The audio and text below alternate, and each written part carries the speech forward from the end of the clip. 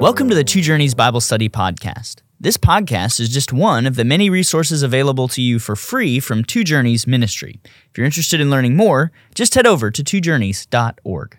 Now on to today's episode. This is the first episode in our 1 Corinthians Bible Study podcast.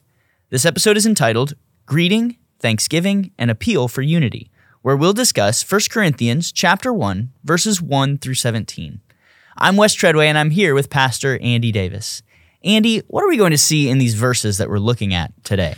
Well, Paul left us a rich treasure trove in his epistles, and his epistles are generally circumstantial epistles, letters that he writes to specific churches that are going through specific issues, and he addresses them.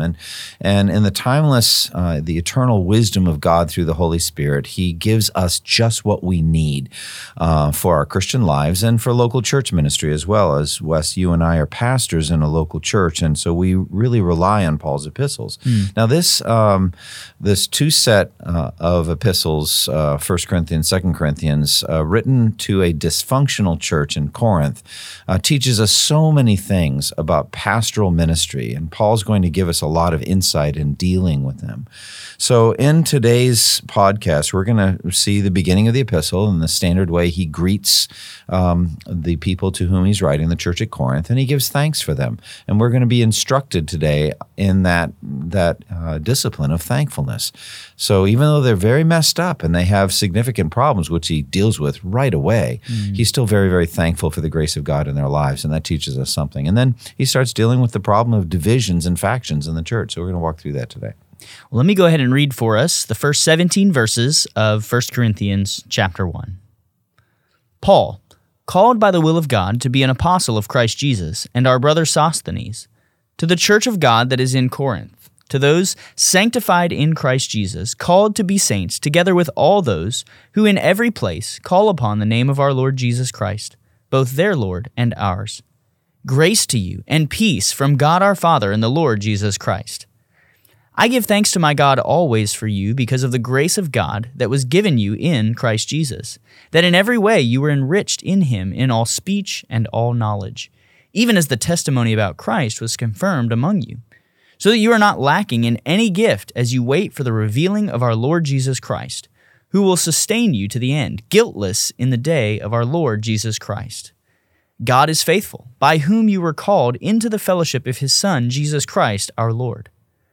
I appeal to you, brothers, by the name of our Lord Jesus Christ, that all of you agree, and that there be no divisions among you, but that you be united in the same mind and the same judgment. For it has been reported to me by Chloe's people that there is quarreling among you, my brothers.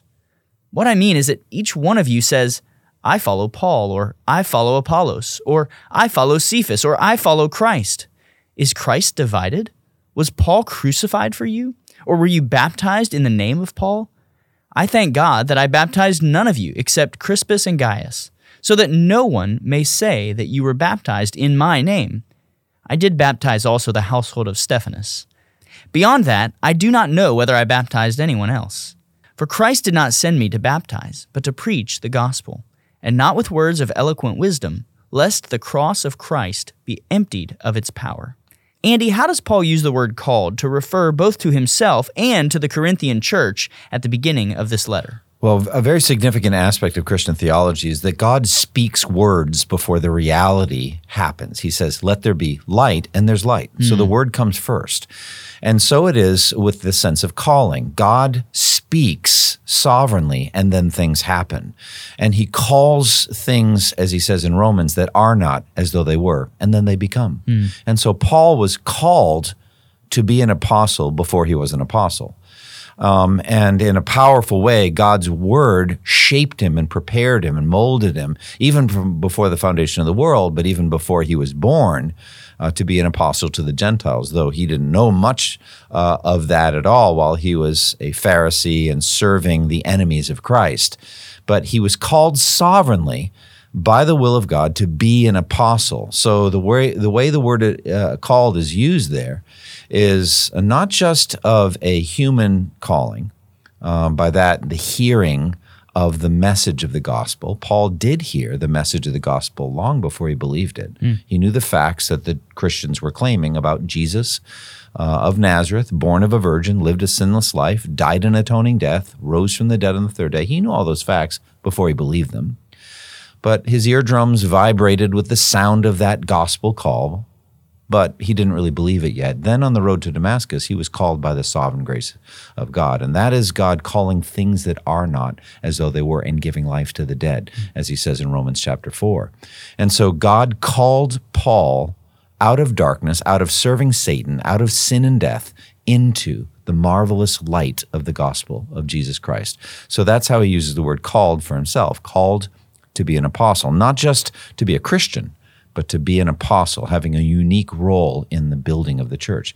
And the Corinthians themselves are similarly called by the sovereign grace of God. And we're going to walk through that in 16 chapters of 1 Corinthians, how God sovereignly saved them out of darkness, out of serving Satan, out of serving sin and evil, into the marvelous light of the kingdom of God. They're called to be a church. They're called to be holy.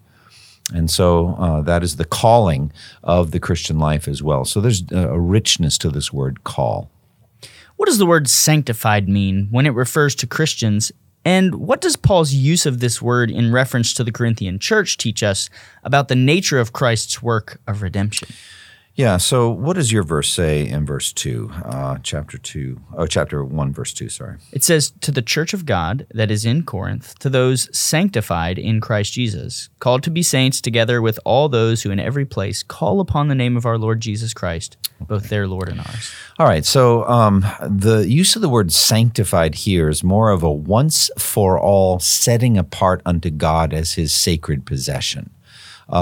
Jesus uses the word sanctify in his high priestly prayer in John 17. He said, I sanctify, for their sake I sanctify myself, that they too may be truly sanctified.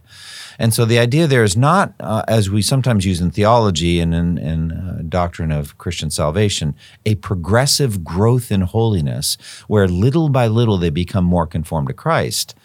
That is a good use of the word sanctification, but that's not what's going on here. They are once for all set apart unto God as his sacred possession, as the sacred vessels of the Old Testament sacrificial system were sanctified or set apart.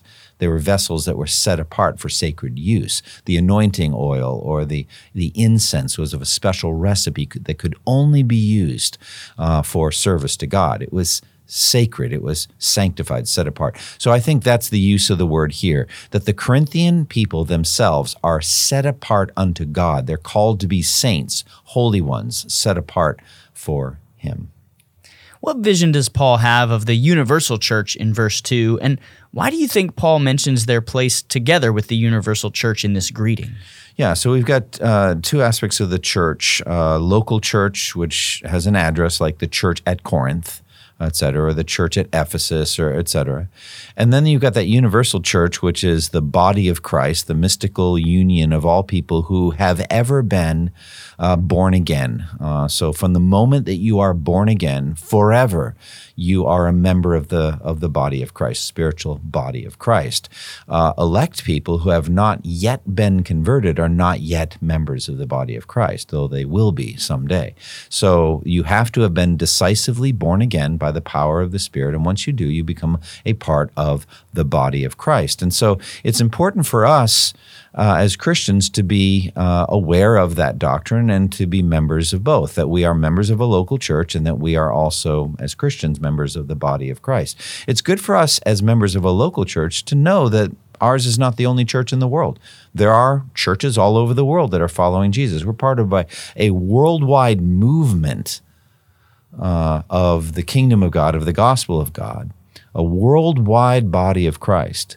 And frankly, every local church is temporary. It's like scaffolding on a building that's under construction. It's needed for a time, for a purpose. But in heaven, there'll be no local churches, just the universal church. And so he says, I'm writing to you, to the church of God at Corinth, to those sanctified, called to be saints, together with all those everywhere who call on the name of the Lord Jesus, their Lord and ours. So that's that mystical union. Everyone who everywhere is calling on Jesus, they're also sanctified and called to be saints, etc.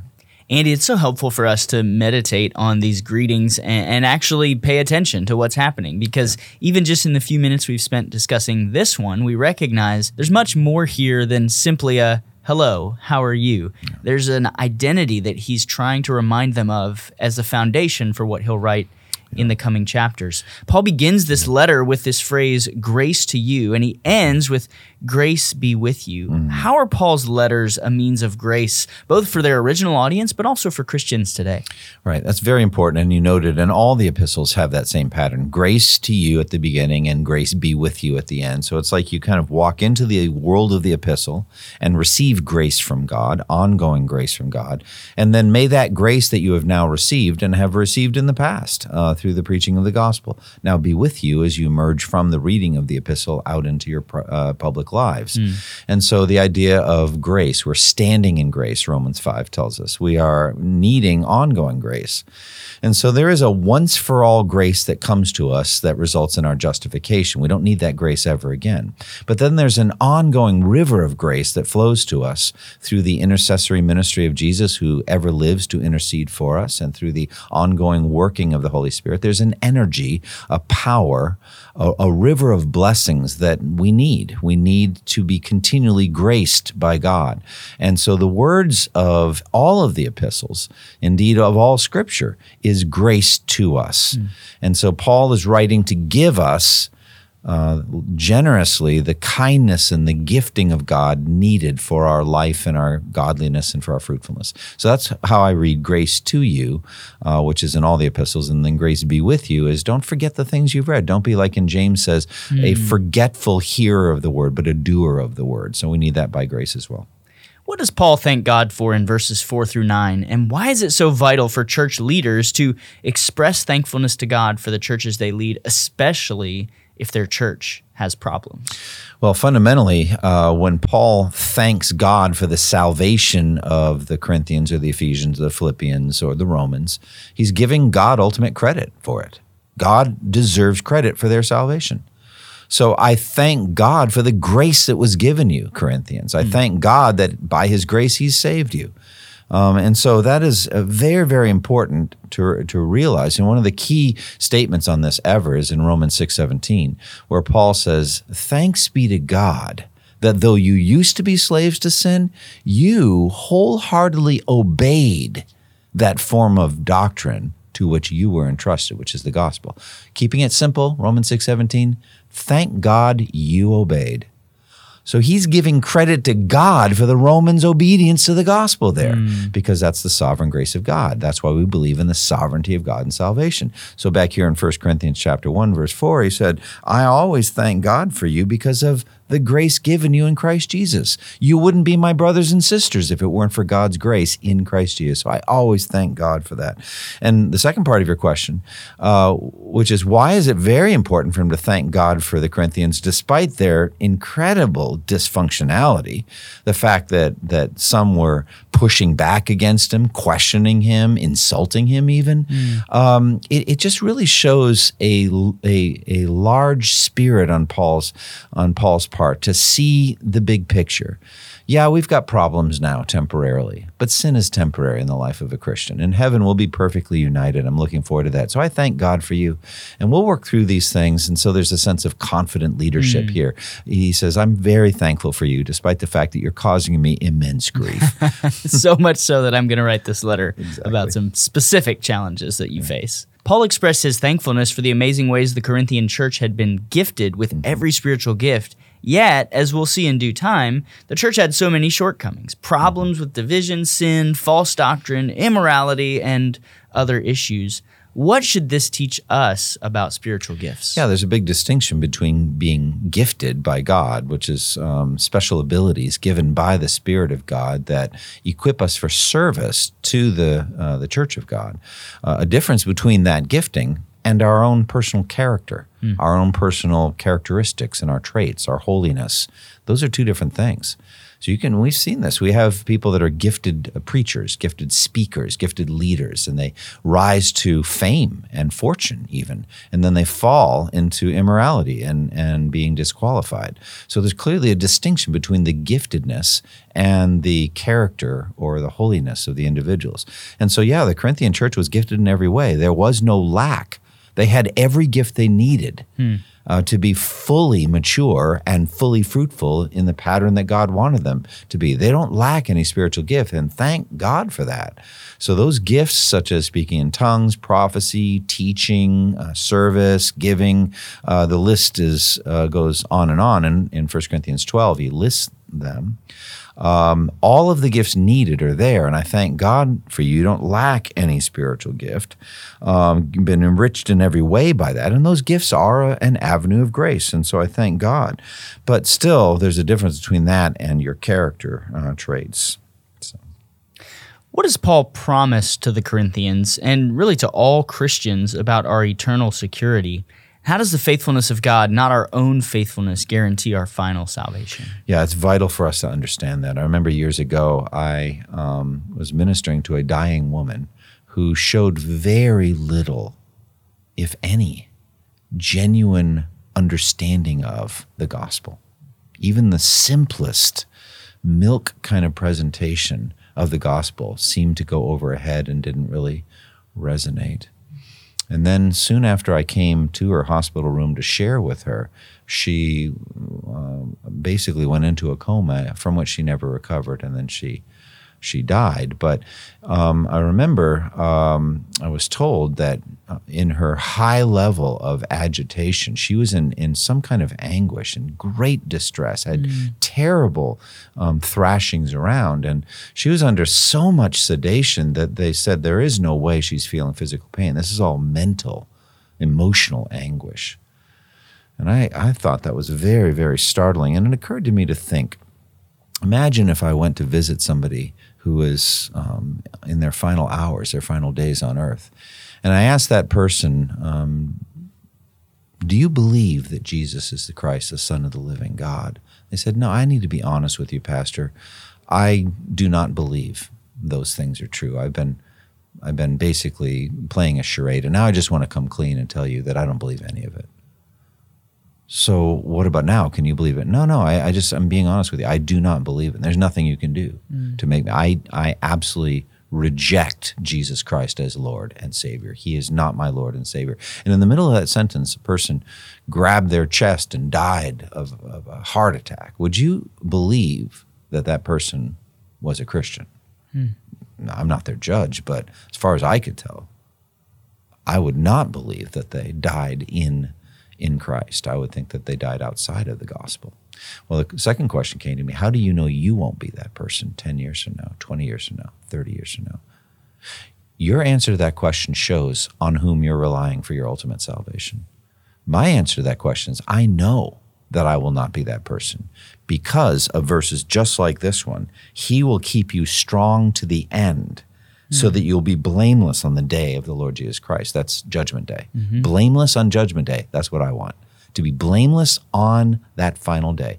He will keep me strong to the end of my life so that I will be blameless. Jude says the same thing. Now to him who is able to keep you from stumbling and to present you before his presence blameless with great joy. I'm trusting in God's sovereign grace. Or again in Philippians 1, he who began a good work in you will carry it on to completion. That's what I'm trusting in, not because I'm such a great guy or such a great believer or so strong-minded or determined, none of that. I do believe that Satan could concoct a series of temptations that if left to work on my mind and my heart would be effective in stripping me from Christ. But Christ will not let that happen. Yeah. So that's what I'm trusting in. And what a foundation for Paul to lay for them as he's beginning this address, as he's about to dive into dealing with one of the first issues that they're facing in division. He's reminding them of God's power and their need to look to him for their salvation and their hope. And he says in verse 9, God, who has called you into fellowship with his Son, Jesus Christ, is faithful, meaning he's not going to leave you. He will protect you to the end, and that's what I'm counting on. The rest of the verses that we're looking at today is really Paul's appeal for unity in Christ to the Corinthian church. How can Christians come to one mind if they've been earnestly disagreeing? Is it okay to agree to disagree? What's Paul's ultimate aim here? All right. Paul's ultimate aim is the same as Jesus' ultimate aim in John 17. And in John 17, Jesus prays that all of his followers who will believe in him through that message may be one. He says to his heavenly Father, as we are one, you and me and I and them, may they be brought to perfect unity. So I thought, wow, that's incredible. Trinitarian unity, the unity of the Father, the Son, and the Holy Spirit. What is that? Mystically and mysteriously, maybe the central mystery of Christian theology, the doctrine of the Trinity, is three persons, one God. So the Father is not the Son is not the Spirit is not the Father. But they're perfectly one. There is one God and only one God. That is a mystery we'll never fully understand. But some of it has to do with agreeing.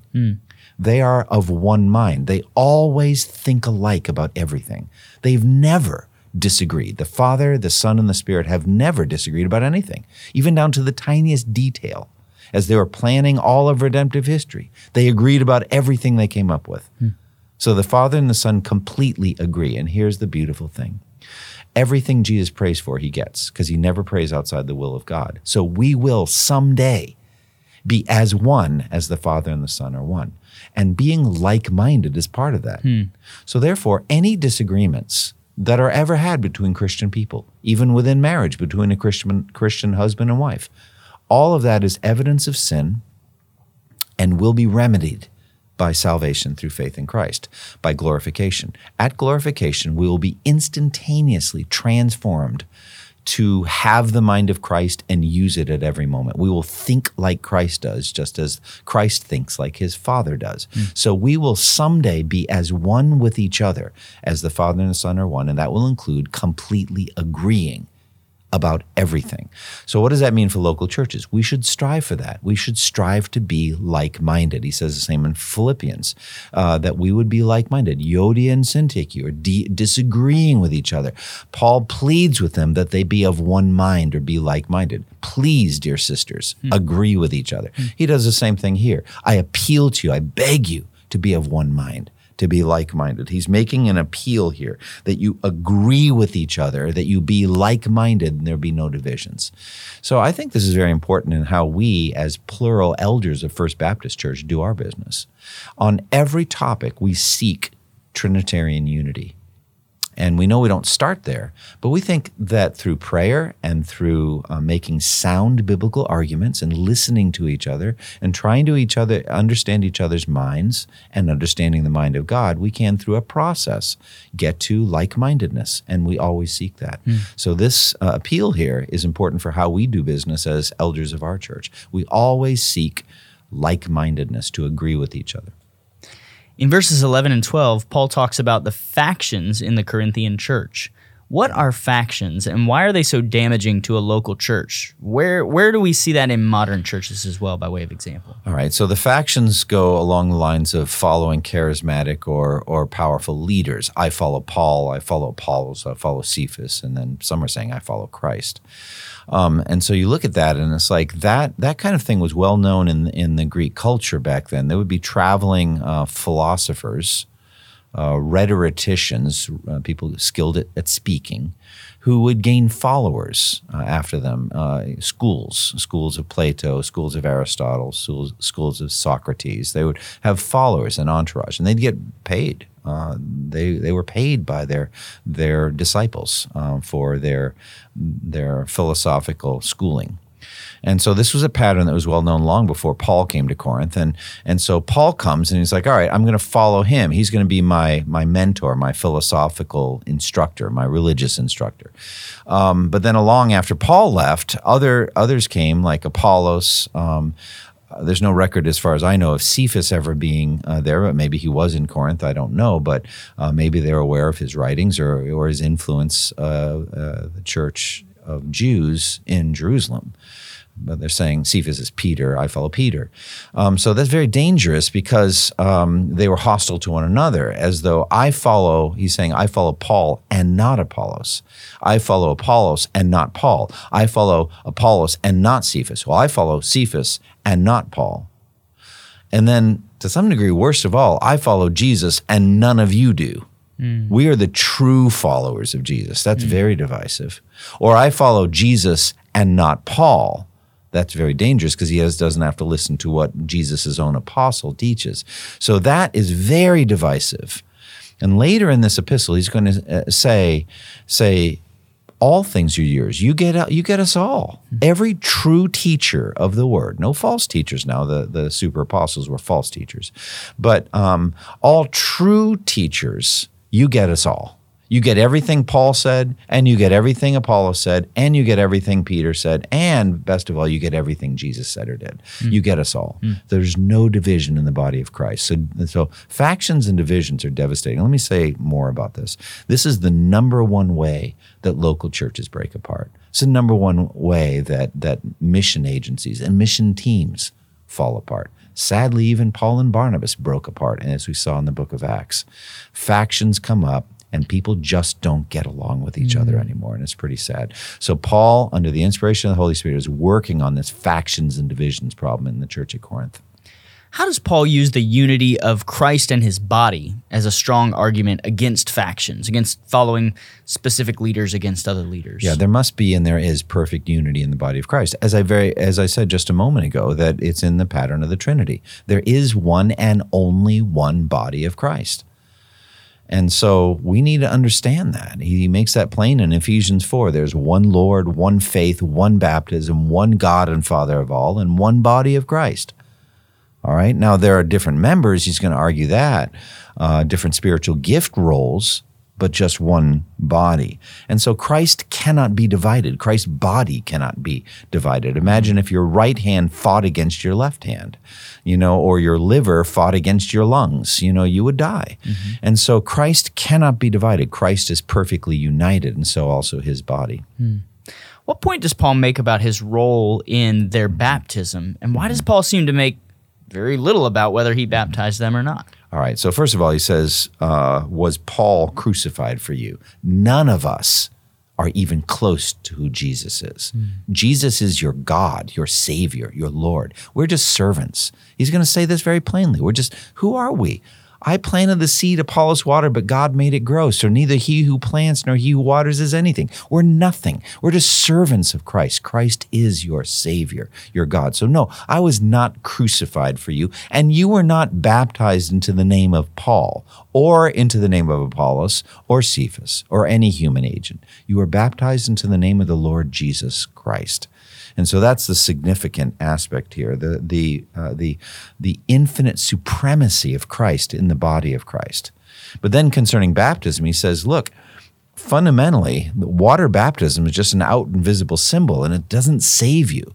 So this is a very important section here against a doctrine known as baptismal regeneration, the idea that you have to be water baptized in order to be saved. That is refuted by this seeming, to some degree, disparagement of baptism. Paul's like, I can't really remember who I baptized. First of all, you weren't baptized in my name, and I didn't baptize many of you. I'm thankful that I didn't baptize any of you, so you wouldn't be confused.